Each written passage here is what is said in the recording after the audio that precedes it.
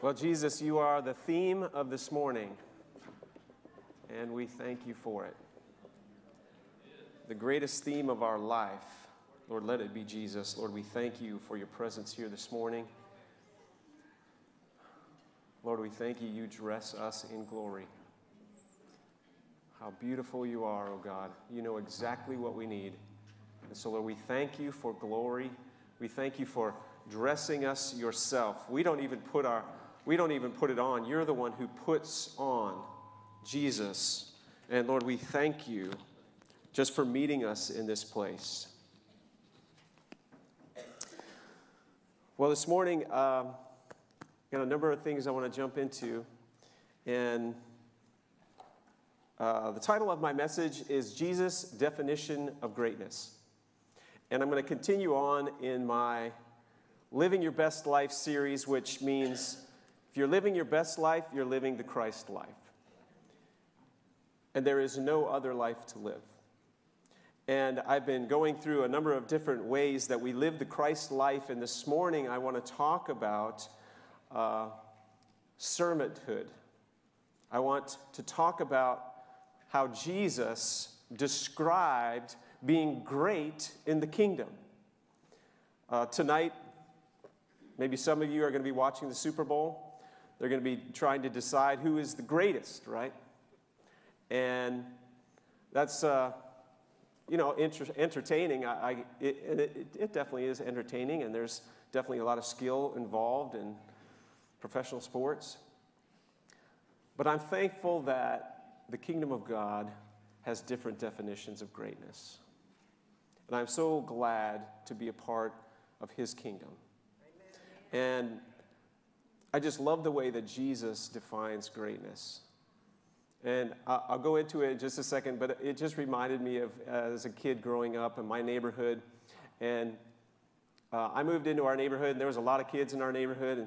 And we used to play in the evenings, and we'd bring out our bikes and ride our bikes. And there was a driveway off of the street that we were kind of connected to, and the driveway kind of ramped up. But as kids, we would go and we would go up that driveway and jump off of the one side because it then landed and you could land into the street.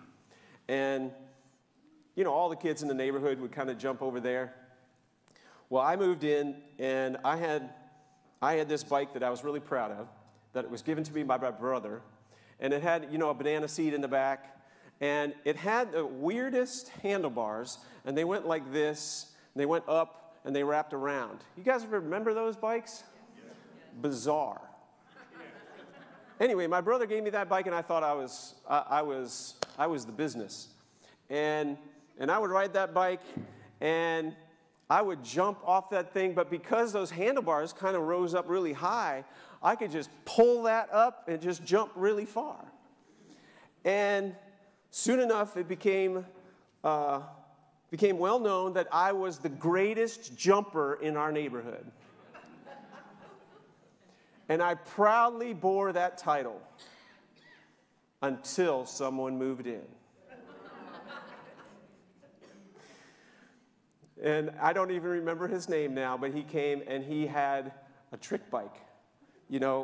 With the handlebars up and the low seat in the back and the big tires. And he moved in, and so we had to battle it out.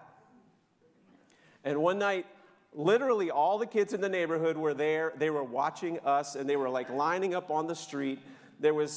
In my mind, there were thousands of kids, but I think there was probably 10 to 12 maybe. And we would jump. And there would be one of the kids that would measure it out and say, hey, this is where you hit. This is where you got it. And we just kept kind of going back and forth, just pushing the limits. And so finally I was like, oh, yeah, this is going to be it. Nobody can beat this one. And I went way up our hill to come down and to go up and over that jump. So I come, giving it my all. I'm pedaling as best I can. I get down there, jump, I'm pulling up, yes, I can hear the cheers of the crowd. Bang, and I wiped out so bad. And somehow those awesome handlebars wrapped around my leg. And I could barely get up. I was entangled in this bike. And I was like kind of whimpering and kind of groaning. And just kind of, and my bike wasn't even working. The wheels wouldn't roll. And so I just started to kind of pull my bike and my body back to my house in silence and shame. So that's my experience of greatness.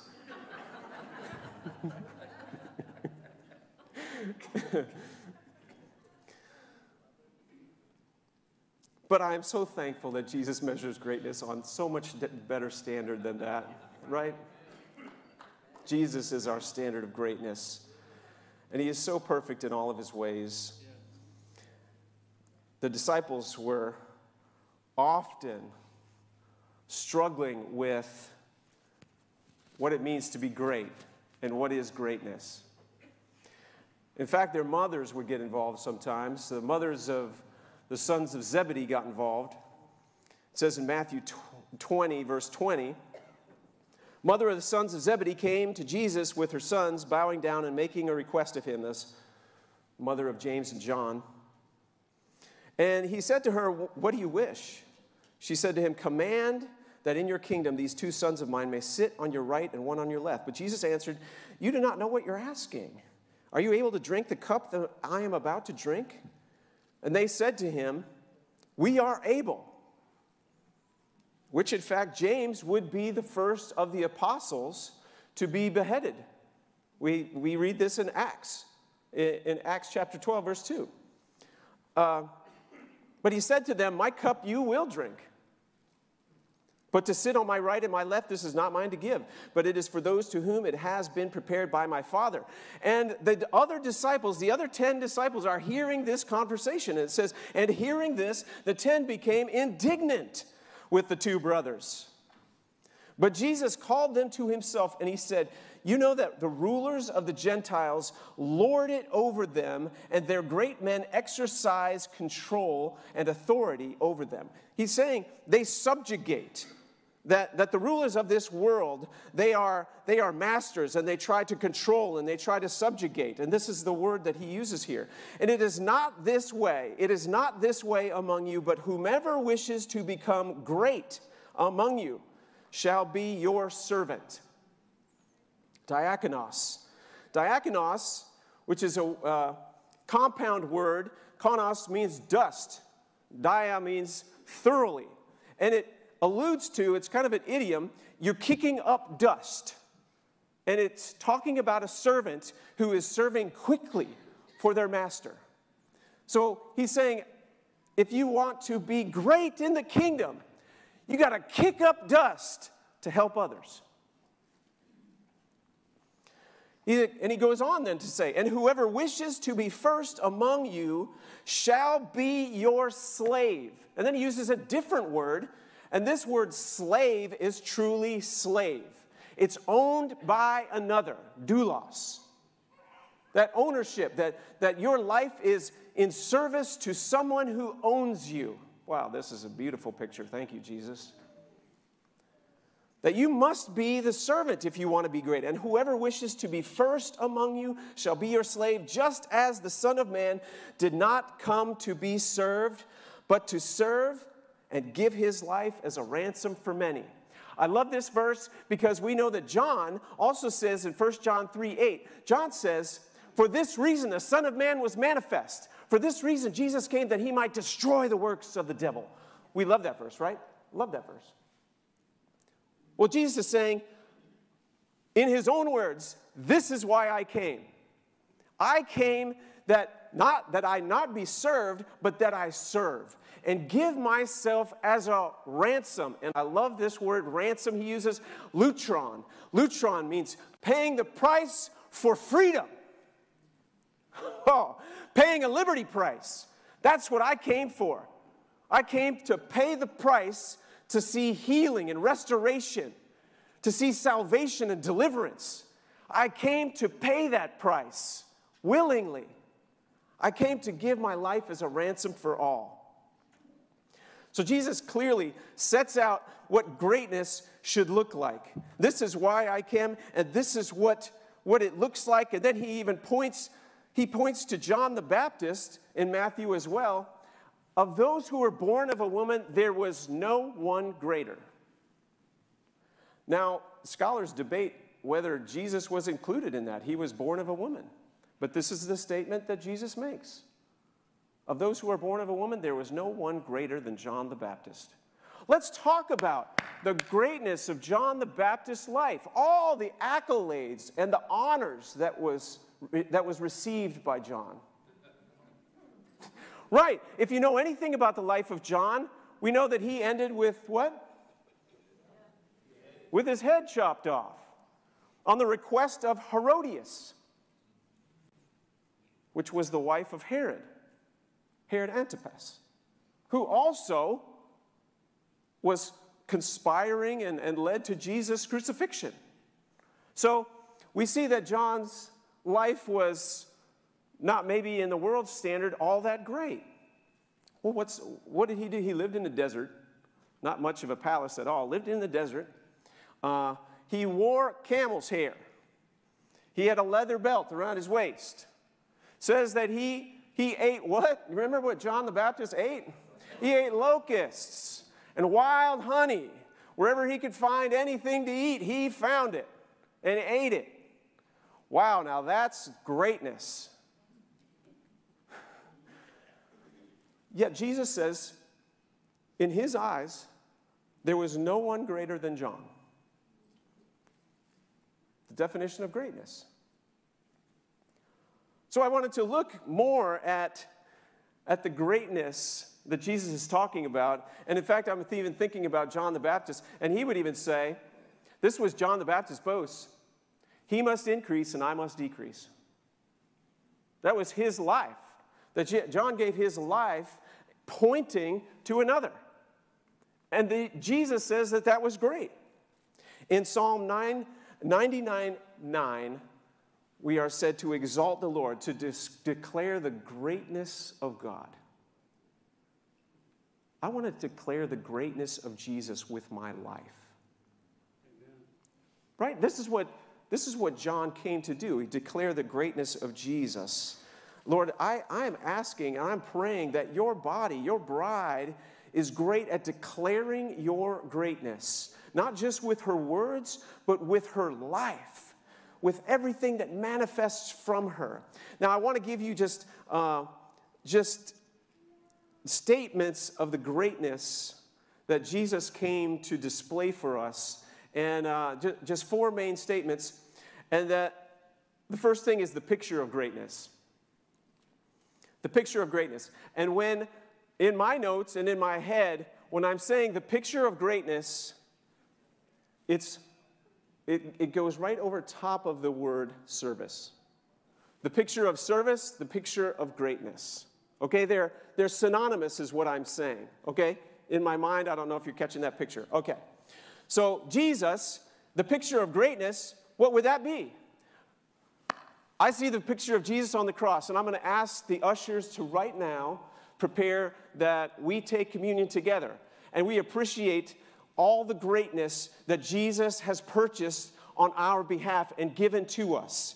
I know this isn't Third Sunday. I know it's not our normal routine. Yay! Let's receive from his table, from his greatness.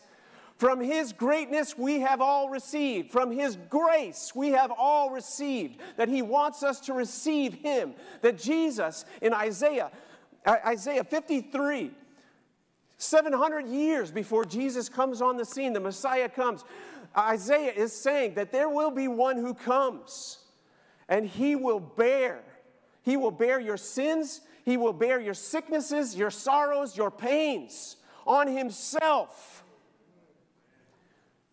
And that you will be set free and healed and redeemed because of all that he has accomplished for you. I love this, that there is no limit to the atonement, to Jesus making us right with him. Jesus didn't come in a figurative body. And be crucified on a figurative cross. It was a real body. It was a real cross because that's what we needed.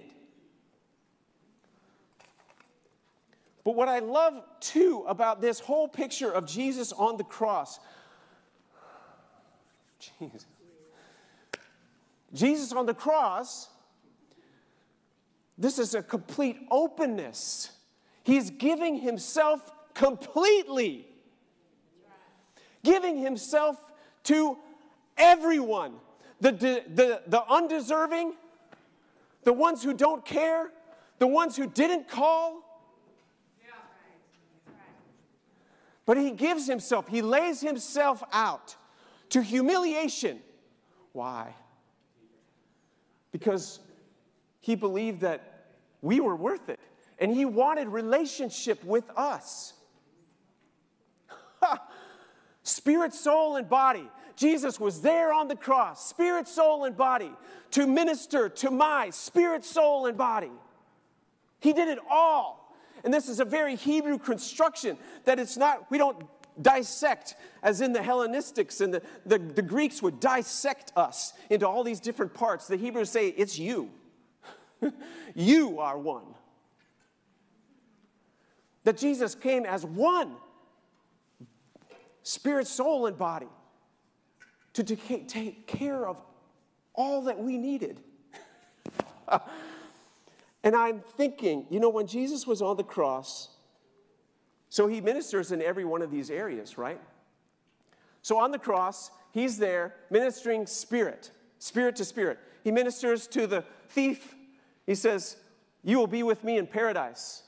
Spiritually ministering right there on the cross.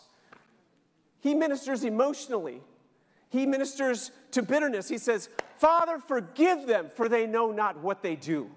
I'm going to minister to the soul right now. And he ministers to the soul. And then John and Mary, his mother, are standing right there.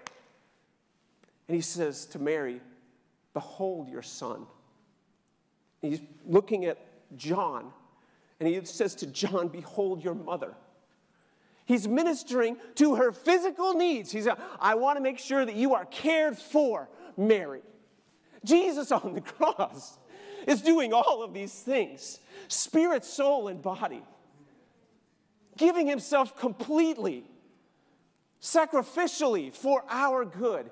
Thank you, Jesus, for everything that you have done for us. Thank you that by your body that was broken for me, that I have been made whole. By your stripes I have been healed. So Jesus, thank you for all that you have done. Lord, we receive your perfect work on our behalf. We receive of your greatness. I want your greatness, Jesus. And I thank you for it.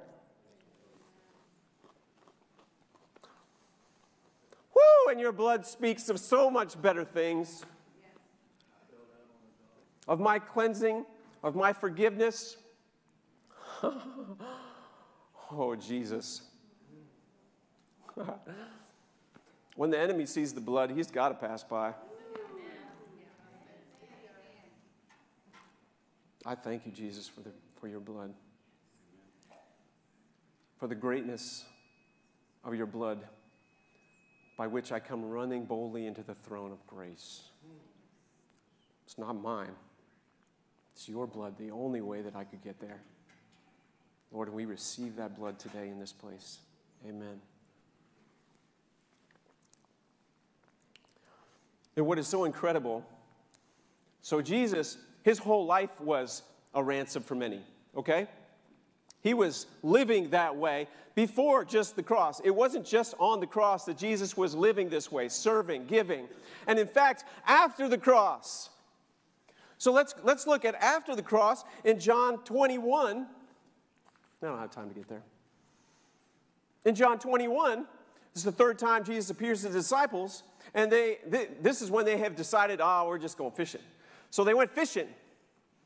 Out on the Sea of Galilee again, they're fishing. They're not catching anything. Jesus shows up on the shore. He says, hey, you need to throw your nets on the other side. John recognizes, wait a second, this sounds too familiar. He gets a better look, and he says, Peter, that's Jesus. Peter puts on his coat, dives out of the boat, and swims to Jesus. I love the picture. What does he find at the shore? It says on the shore, he finds Jesus having a fire there, and he's got some fish, and he's got some bread. And he's prepared breakfast for the disciples. Does that get you? That gets me. So let's see. Even after the resurrection, so the name that is above all names, the name by which everything else has been created and was formed and made, that came through him, all of that, right there, making breakfast for them. Still serving. And you know, what is he doing at the right hand of God the Father continually for us? He is ever living. He is ever living to make intercession for us. Oh, I have Jesus sitting and has the ear of the Father, and he's interceding on my behalf continually. Okay, he's serving. Woo!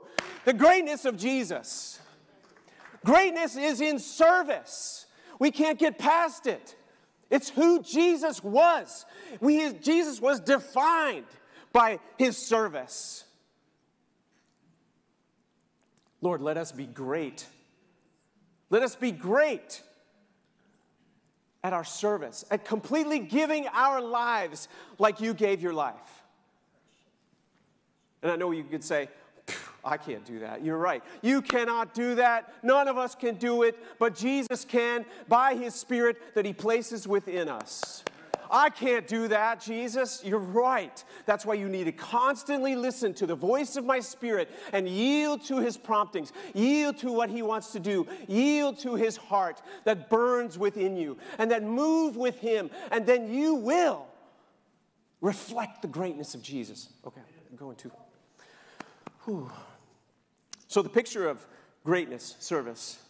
The posture of greatness and service. What do you think what do you think that would be in Jesus' life? The posture of greatness and service. Well, it says in Matthew 18, Jesus says, therefore, whoever humbles himself like this little child is the greatest in the kingdom of heaven. Humbles himself. Take my yoke upon me and learn from me, for I am gentle and humble of heart. This is what Jesus is saying about himself. I am humble of heart, and you will find rest for your souls. In Philippians 2, just an incredible passage. You know, Paul is telling the Philippians, you need to have this same heart that was in Christ Jesus, that though he was God, he did not regard his godness something that needed to be held on to at all costs, but he willingly emptied himself of his godness. He put it aside, his greatness, if you will, but he didn't. His greatness was still with him. That he set aside all his godly rights. It says, and he humbled himself, taking the form of a servant, became obedient to God to even death on a cross. That this is what Jesus has done, that as the Son of God, as God Almighty, that he would humble himself and that he would take upon himself this humble heart. Jesus washing the disciples' feet. This is the picture that I see, right? This is Jesus. He takes off his coat. He puts on a towel. This is how you wash feet. Hallelujah. This is Jesus. Hallelujah. That was Jesus. A humble heart. Billy Graham tells of Queen Victoria. She ruled over the United Kingdom from 1837 to, I think, 1901, that she was a queen of the people, truly. She would go and visit slums. And regularly, well, not regularly, but she would do it from time to time.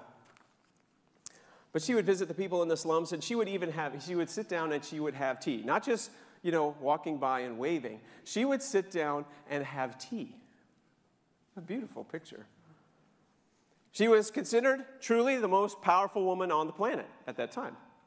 The most powerful woman on the planet going to have tea in the slums of London. Once after finishing a tea with an elderly lady, the queen asks the woman, right? She's having tea with her, is there anything I can do for you?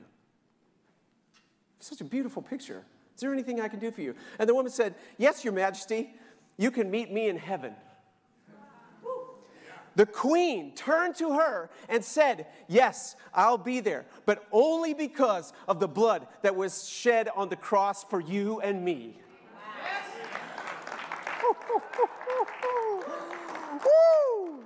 She understood her position in Christ. That's why she could humble herself. That's what it takes for us to recognize what we have in Jesus. It is humbling. It is humbling that I sit on the throne with Christ. I don't deserve it. But Jesus loves me so much, he's going to say, I'm going to make you deserving of it. I'm going to make you right with the Father so you can sit here with me. Thank you. Thank you isn't enough. That's why we come and we worship him. I can't worship you enough. For 1,000 tongues to sing. God Almighty. The personality of service. Third thing, personality of greatness, service. Jesus had a way of operating which was amazing. Jesus in Capernaum, so he's tempted by the devil. He comes out in power. He ends up going to Nazareth. He goes to Nazareth. He reads from Isaiah. Isaiah 61. And they kind of were listening to him, and then they realized, wait, no, you are definitely not the Messiah. And basically kick him out. He goes then to Capernaum. Capernaum was where Peter lived. And so Peter, he connects with Peter and some of the disciples. They begin to follow him. Jesus goes to Peter's house. His mother-in-law is sick. Jesus rebukes the fever of the mother-in-law, and she gets up and she begins to what? Serve. She begins to serve them. Okay. So we pick it up that the town hears that Jesus is there, and they heard actually, well, before he even got there, he actually cast out a demon or two and, did a lot of things before he even got to Capernaum. He gets to Capernaum. I guess word has spread. They see that Peter's mom is great. It says that the whole town came to the door. Mark chapter 1, verse 33, it says the whole town came to the door to have Jesus pray with them. So Capernaum, about that time, archaeologists would say there's about 1,500 people that lived in Capernaum. Was it exaggeration that Matthew was saying, well, yeah, that was a whole town came there? There was a lot of people. It says in Luke chapter 4, verse 40, it says that they opened the door, and it says that he laid his hands on every one of them and healed, and Mark would say, and they healed them all. Or Matthew would say, and they healed them all. That this is what Jesus did. This was his modus operandi, right? That he would lay hands on the sick. But then let's go to Mark chapter 1, verse 40 and 41. Let me go here real quick. Mark 1, 40 and 41. And a leper came to Jesus, beseeching him and falling on his knees before him and saying, if you are willing, you can make me clean. Moved with compassion, Jesus stretched out his hand and touched him. He said to him, I am willing, be cleansed. Immediately the leprosy left him and he was cleansed. Wait, when did the healing come? Immediately, when he did what? When he said, I am willing, be clean. What did he do first? He reached out his hand and he touched him. Why? Couldn't he just have said, be clean? I'm willing to be clean. He did it. That's what he did. That's how he healed him. Why did he reach out and touch him? Because Jesus wanted personal contact with every person that he ministered to. That he wanted them to receive the connection of the Father. That is the reaching out of heaven to this leper that had been rejected. He would have to walk through the town and saying, unclean, unclean, hadn't been touched in years. And that Jesus would reach out and he would touch him with the touch of the Father's heart. God, you are so awesome to reach out to us in our place of need. And that's what Jesus did. All the needs were different, and yet all the needs were needs. And so he would reach into the need, and he would heal them. He would touch the brokenhearted. That those who were bound up, he would set free. That Jesus would even see a coffin, and he would put his hand on the coffin. There's no point. You need to touch the coffin, Jesus. Why are you touching coffins? It makes you unclean. But the greater reality is what defines what happens. That the greater reality is Jesus has power over death and that he would put his hand on the coffin because life consumes death. That this is what Jesus, the greatness of Jesus, the heart of the Father to reach out and overcome the realities that we live in and we just have to deal with on a day-to-day basis. And Jesus is like, no, there is greater, there is more than. That Jesus says, but if I cast out demons by the finger of God, the kingdom of God has come upon you, right? This is what he's saying. I cast out demons by the touch of God. That's what's casting out the demon, not the formula. It's the touch of God breaking into this life and casting out the darkness. Man, Jesus. And that's what he desires for us. Lord, help us be great at extending our hands to extend the heart of the Father in the needs of people, one-on-one, personally, intimately, just as you did. The fourth thing, the power of greatness, the power of service. And this is Proverbs 3:7.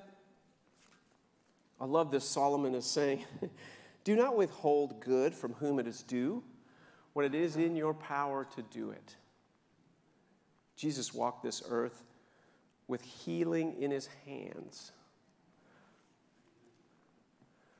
Don't withhold good from whom it is due, when it is in your, some of the translations say, when it's in the power of your hand to do it. I love that picture. Now say you were Jesus, and you knew the Spirit dwelt within you, and you knew that healing flows through your body. You are anointed to bring healing to the broken, to bind up their wounds, to release captives. So don't you think that this verse was in even Jesus' mind? Don't withhold good from whom it is due.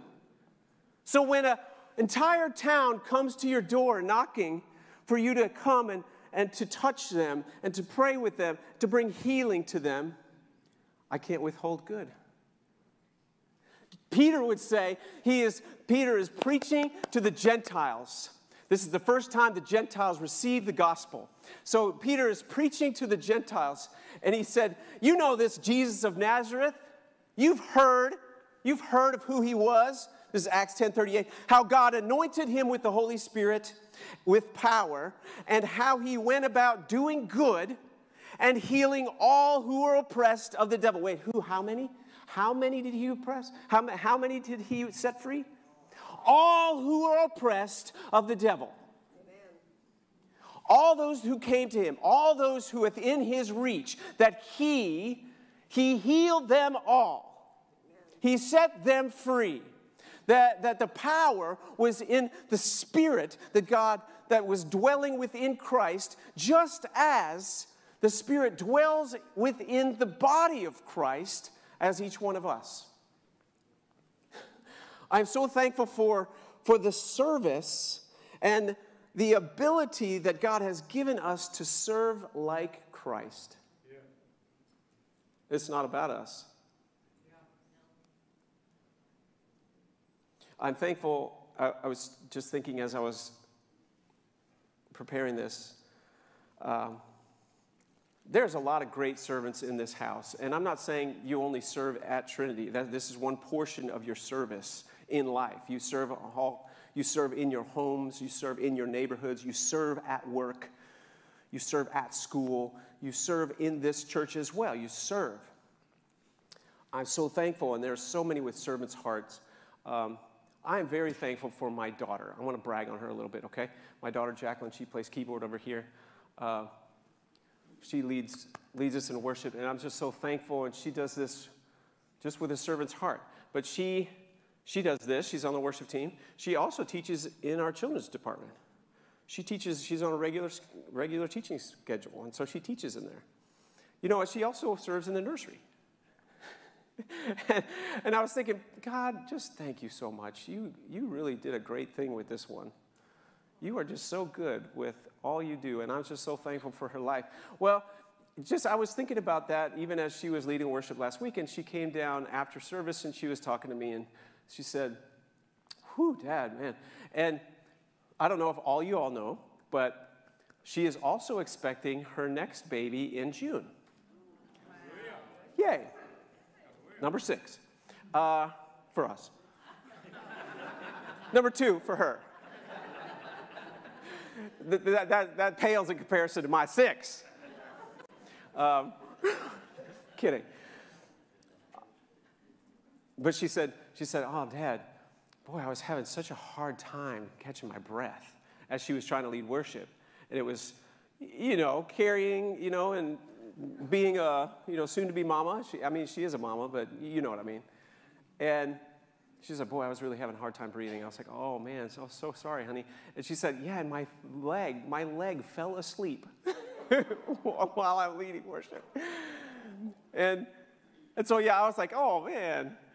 And then I was just prompted to be so thankful for hearts that serve regardless of what's going on. And I'm not saying that if you're hurting, that you just need to keep on pushing it through. No, but what I am saying is that there's just such a great reality to serving, and that there is this greater reality that you're stepping into.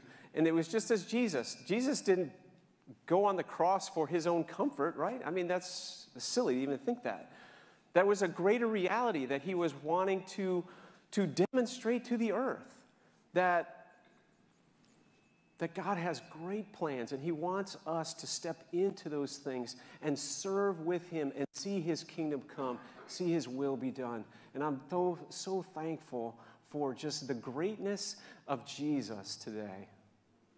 It's so amazing that and it's no surprise that the Holy Spirit would lead us in worship and focus us on Christ, and then we just move into this point. And I want to do this morning just kind of as an activation.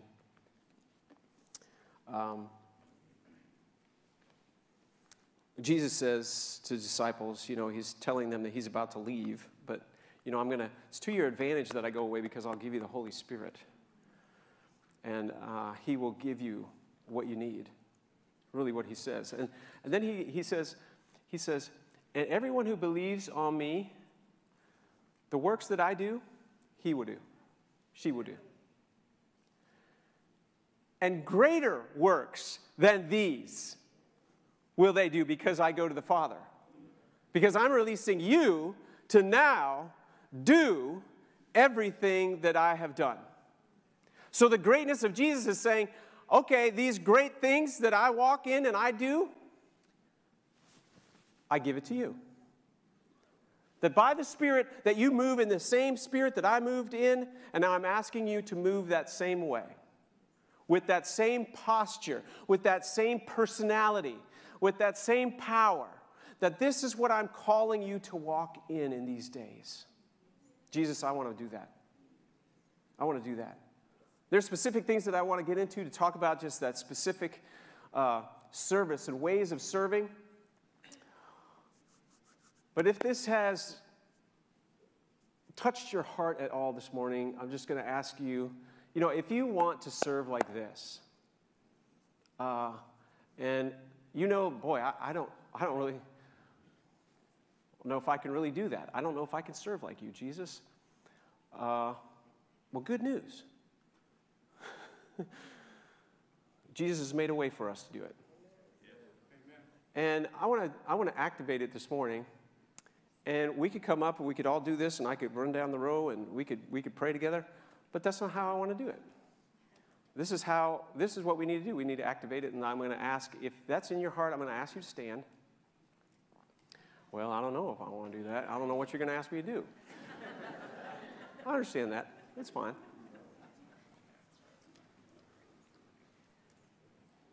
We're going to activate greatness in this house. Okay? We're going to activate greatness. And I want you to partner up. It's going to be you and someone else, okay? And it can be somebody in your family. That's great. But if they're not in your family, I ask you to stay same gender, please. So, girls with girls, guys with guys, ladies with ladies, men with men. Okay? If it's not in your family, just so that we don't make anything awkward. All right? Does that make sense? That should make sense. Okay. Okay. So turn to your significant other. I'm sorry, that's horrible. Turn to the person that you partnered up with. And, okay, for the lack of a better term, look at each other like you're going to make vows, okay? Now, I'm not saying you're making vows, all right?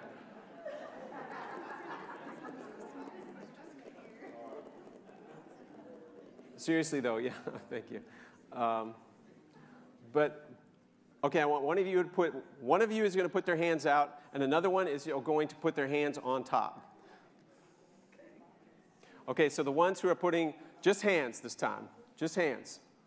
We are going to be anointing those hands right now. We're anointing those hands in Jesus' name. So I'm going to ask you to say this, repeat after me. If your hands are on top, you are going to be blessing ones whose hands are receiving, okay? Does that make sense? All right. Repeat after me. I thank you, Lord, for these hands. Let the healing power of your love flow through them to the lost, to the broken, to the hurting and the bound. Let these hands be instruments of your glory, attached directly to the heart of God. Let these hands accomplish the greater things you created and anointed them for. Okay, now I want you to flip. Okay, now you who have your hands on top. Now you repeat after me. I thank you, Lord, for these hands.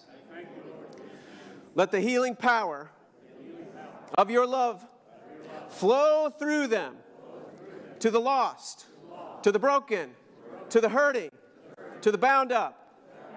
Let these hands be instruments of your glory, attached directly to the heart of God.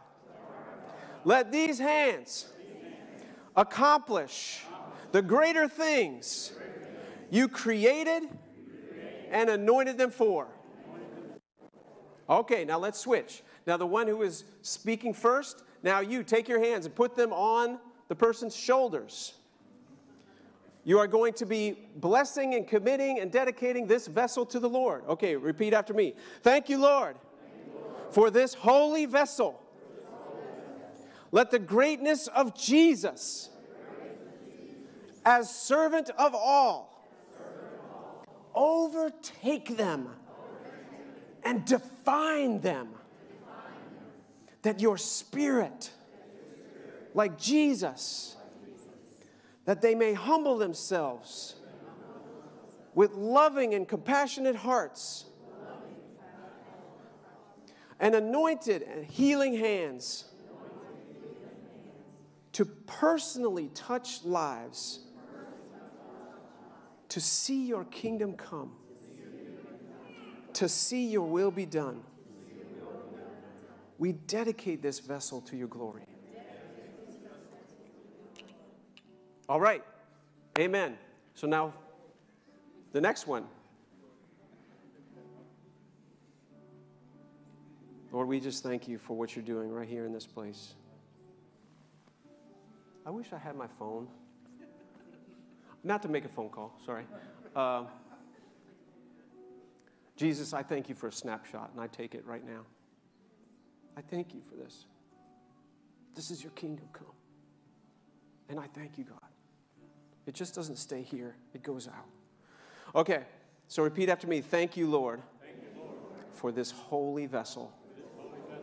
Let the greatness of Jesus, as servant of all, overtake them and define them. That by your Spirit, like Jesus, they may humble themselves with loving, compassionate hearts,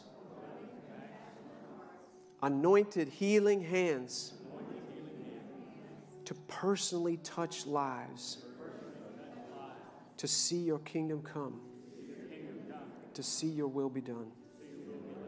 We dedicate this vessel to your glory. Amen. Jesus, I thank you for all that you have done in this place, and I thank you for your presence. I thank you for your greatness, oh God. Let your greatness be upon all of your kids. Lord, let us walk in that greatness in these days. Lord Jesus, your word is not void. You said